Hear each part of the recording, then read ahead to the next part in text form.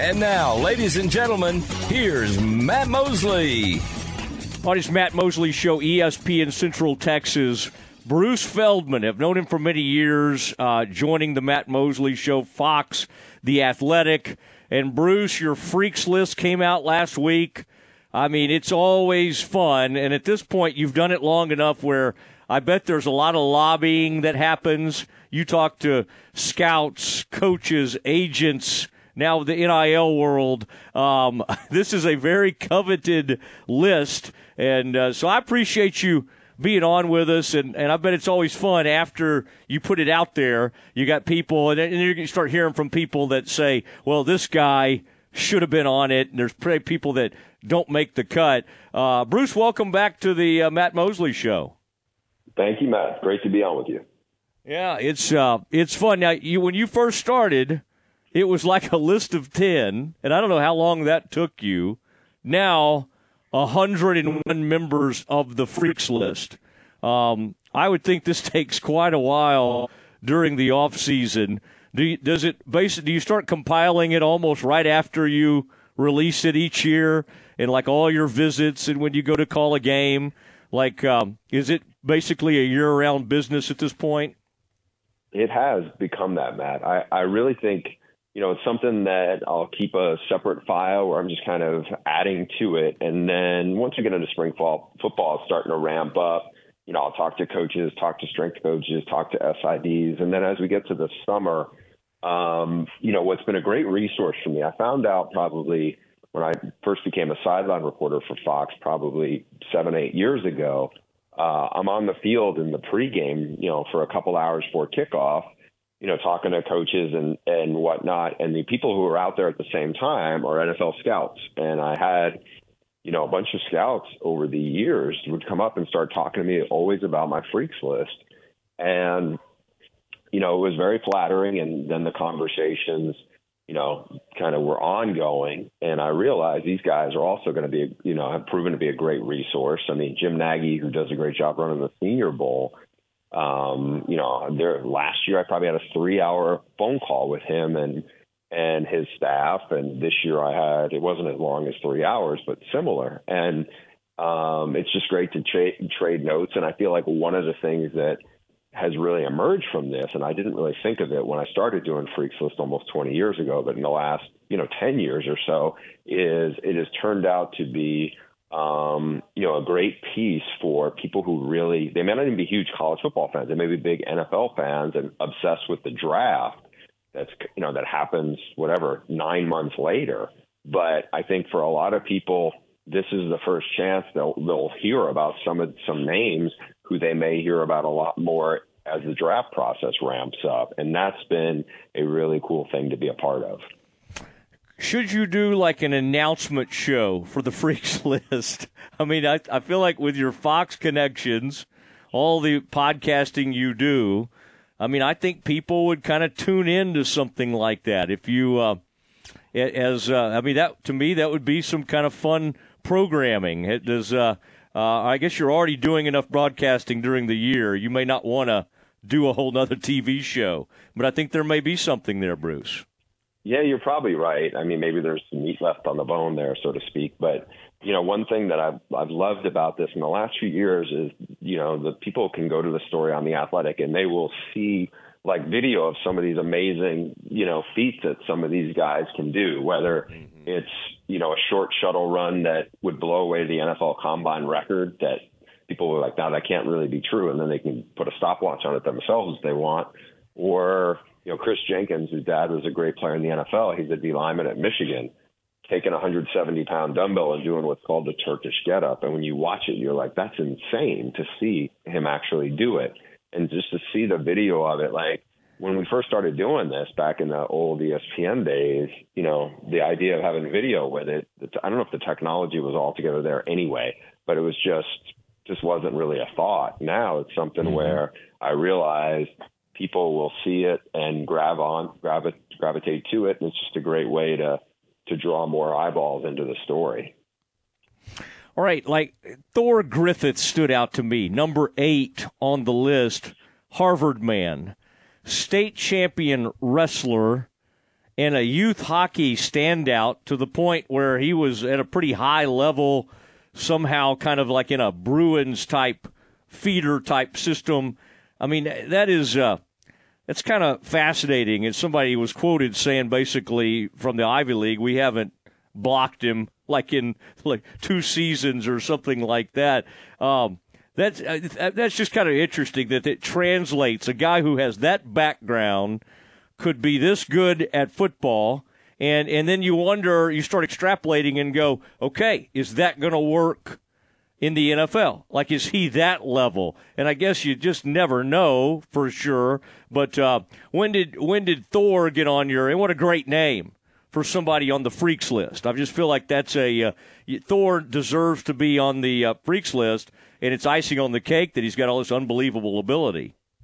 Yeah, he was somebody who got on my radar last summer, and I had a guy on the freaks list in the top 20 last year, also in the Ivy League, Andre Yoshevich, great track athlete who's from Hawaii, who was at Princeton, and I don't think many people knew about him till we wrote about him a lot last year in freaks list, and I think he was number 15. He ended up getting drafted by the Bengals, and he's generated some buzz with the Bengals now in their camp. And Thor was a guy I heard from some of the Ivy League coach contacts I had. And then, I was like, is this guy for real kind of stuff? And he was on the list last year in the top 50.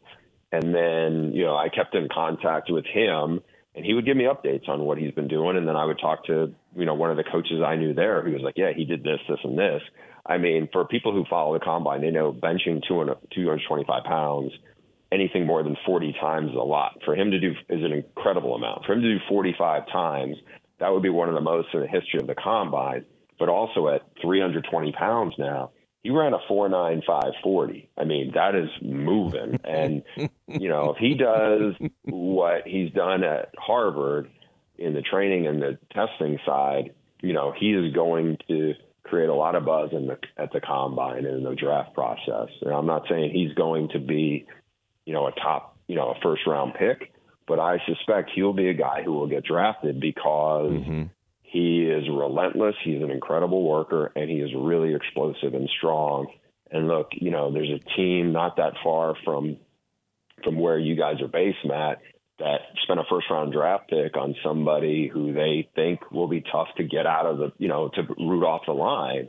And Mozzie Smith, this guy's not quite as big, and he's certainly not as long, but he is a powerhouse. And I think, if he's a late round pick, it wouldn't surprise me.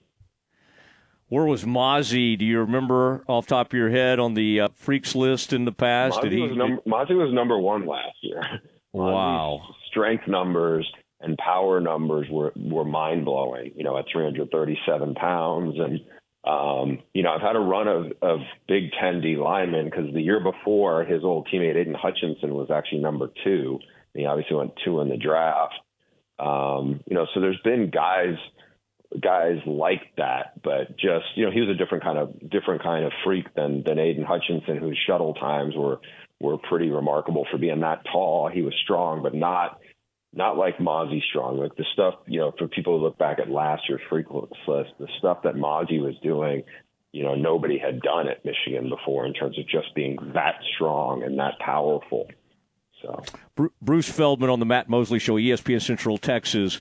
Gabe Hall, a 2-time member of the freaks list at Baylor.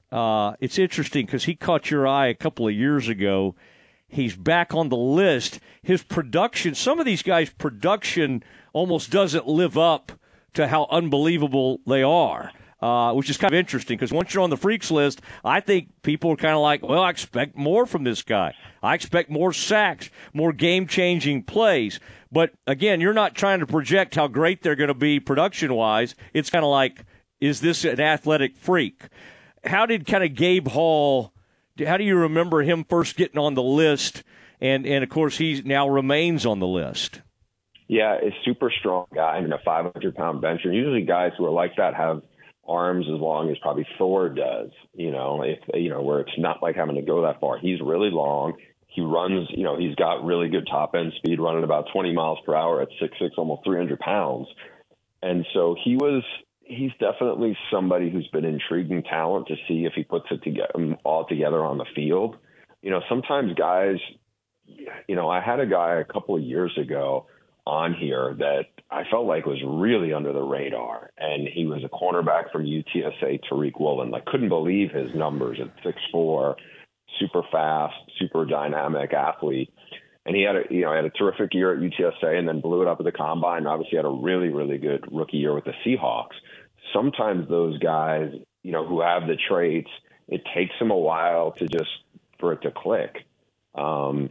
And I think we'll see where Gabe Hall is. I mean, Julius Brents was another freaky guy at K-State who was up and down. His career started at Iowa, went to K-State, and then had a really good senior year and then moved up the draft process. But I just think, it's not to say that they're always going to hit, but I think a lot of these guys, sometimes it just takes maybe a little longer, but I think you'd rather have some kind of this kind of elite traits that people are going to take a long chance on it.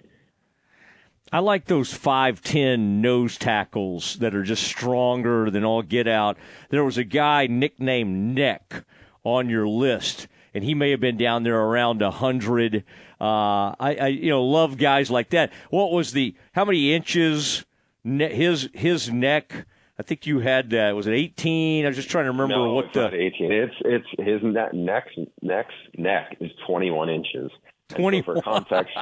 For people who remember the great Takeo Spikes and remember what his neck looked like, that's the same measurement.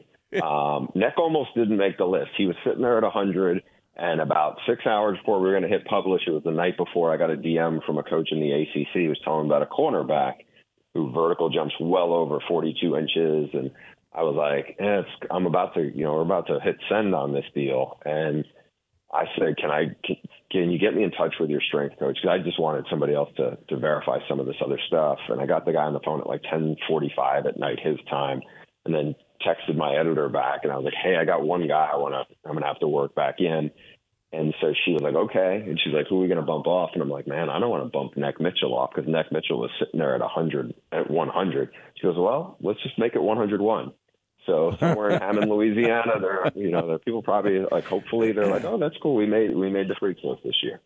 I love it. And Gary Bohannon, former Baylor quarterback, on the list, third strongest player, I think, on the team at South Florida. I mean, that says a lot about him. I'm not sure what it says about the rest of the team, but I think you said he could squat 500 pounds and then the speed to go with that. I mean, I hope he has a great final year of college football. It's hard to know when the final year is now that they play like 6 or 7 years, but he was a great winner at Baylor who had great production, and they decided to go with Blake Shapen over him. But, I mean, what a tremendous guy. Bruce, I don't know if you've been around Gary, but just a neat, like a leader-type guy, and that's just cool to see a guy like that who will appreciate this.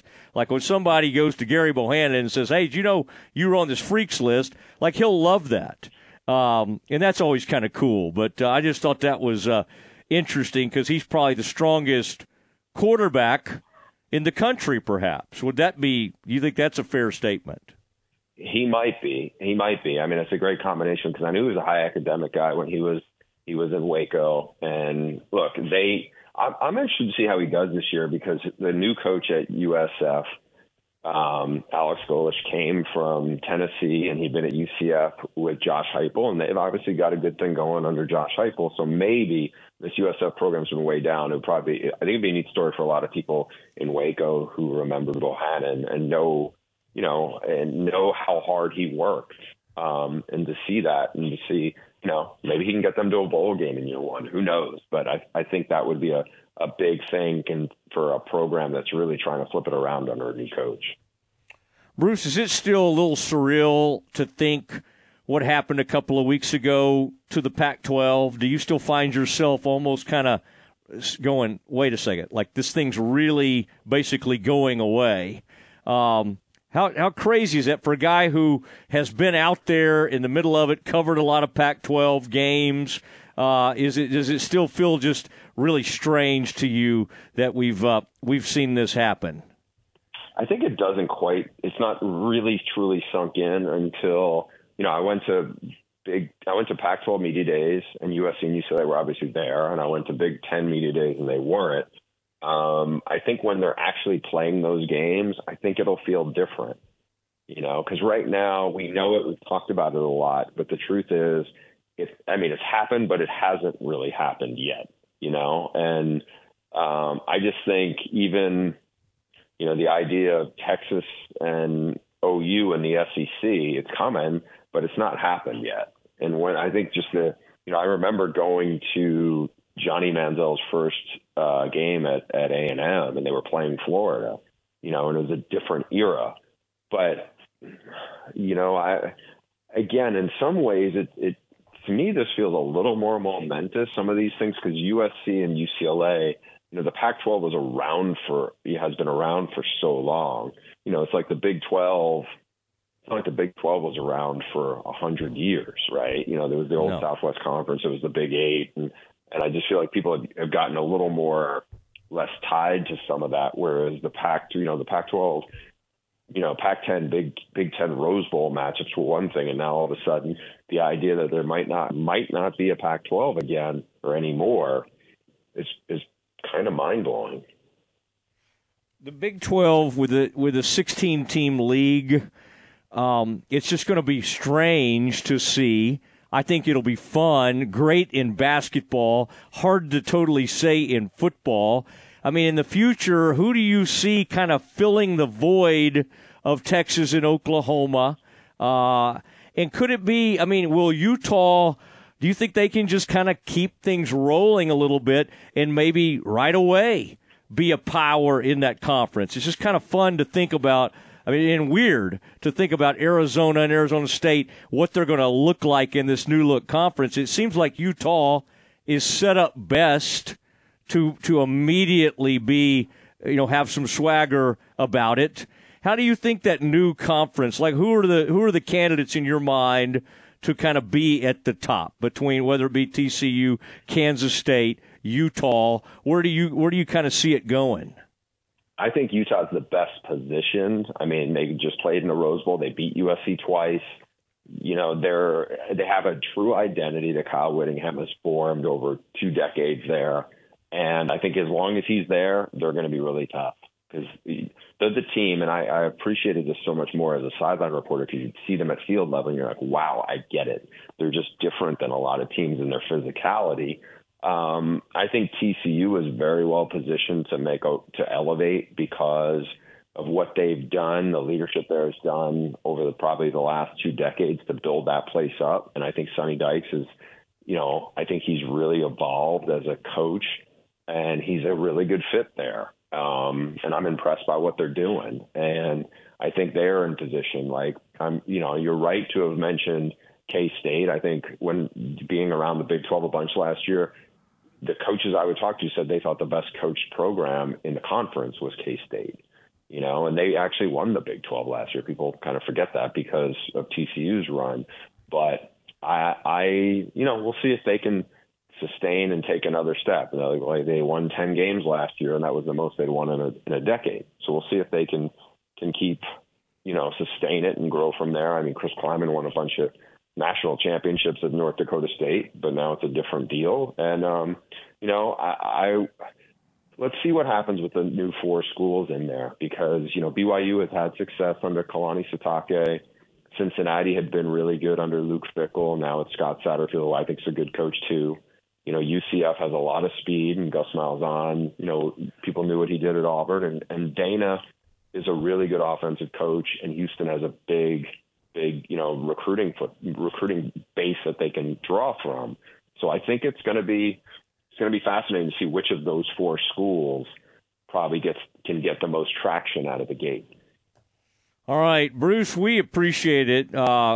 Watch one last show, by the way, on Longhorn Network. It is going away after all these years.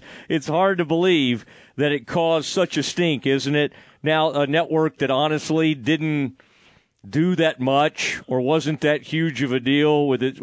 It scared off so many schools, and it was the final straw for Texas A&M. And it was weird that it ended up really not being that big of a deal in terms of helping them in recruiting or anything like that. But I did see the Longhorn Network is coming to a close. So if you need to watch that title game one last time with Vince Young and Reggie Bush, Bruce, have at it. All right. Yeah. I mean, look, I think it's an old era tied to a new era. And I remembered how big of a, like we were both at ESPN probably around those times. And I just remembered, how that was for the bosses. That was a huge priority for them. When I remember sitting in a big tent outside somewhere in Bristol where, it was one of their big 5 priorities of the year was getting the Longhorn Network, rolling. And, I think they did do some good things. And I think there was a lot of other stuff, like you said, that ended up falling flat from a branding standpoint, for the university and for the school and for its football program. And some of that had to do with bad timing of the program started to backslide, coincidentally right around that time.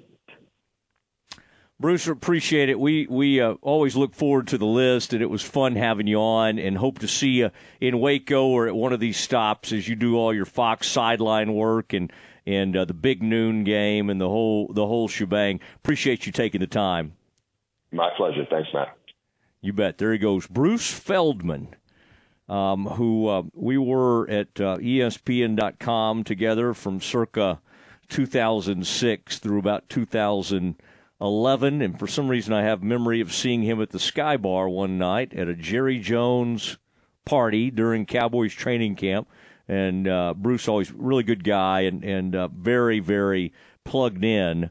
And Aaron likes reading that Athletic and that list. And Aaron, the one guy I didn't mention to him, Monterey Baldwin from Baylor, also on the Freaks list. And Aaron, the guy we had on from Cincinnati, his name now escapes me, but the guy we interviewed at Big 12 Media Days, basically when they brought him over there and didn't tell me his name, and I'm panicking because I'm about to interview somebody I don't know, and I don't know the young man's name.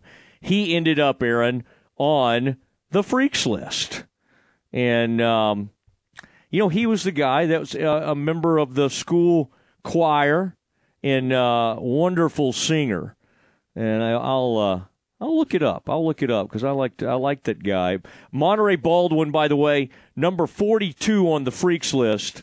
He hit 22.8 miles per hour on the GPS on a touchdown, which was the fastest a college player was clocked in-game in 2022. This is from Bruce Feldman. 5'9", 164-pounder, also super strong. Aaron, at 5'9", 164 pounds. Is that, Aaron, you're not far off from that. You're about 5'8" or 5'9", and that, you lost a bunch of weight. You kind of got down there. You may have a tiny bit more weight than that. He bench presses 405 pounds, squats 550, and power cleans 300 pounds. Wow. And then Gabe Hall from Baylor, 6'6", 296, bench presses 500, squats 565, cleans 365, and then Aaron did a 750-pound trap bar deadlift. I don't totally know what that is, but it sounds incredible. I was about to say, I don't think I could do that, and I don't know what it is either. The trap bar deadlift, all right? Our weightlifters out there, tell us what that is on the text line, the CNC Collision Center text line. He also, Aaron, hit 19.9 miles per hour on the GPS. I don't know if that's during a game or practice or whatever. My goodness.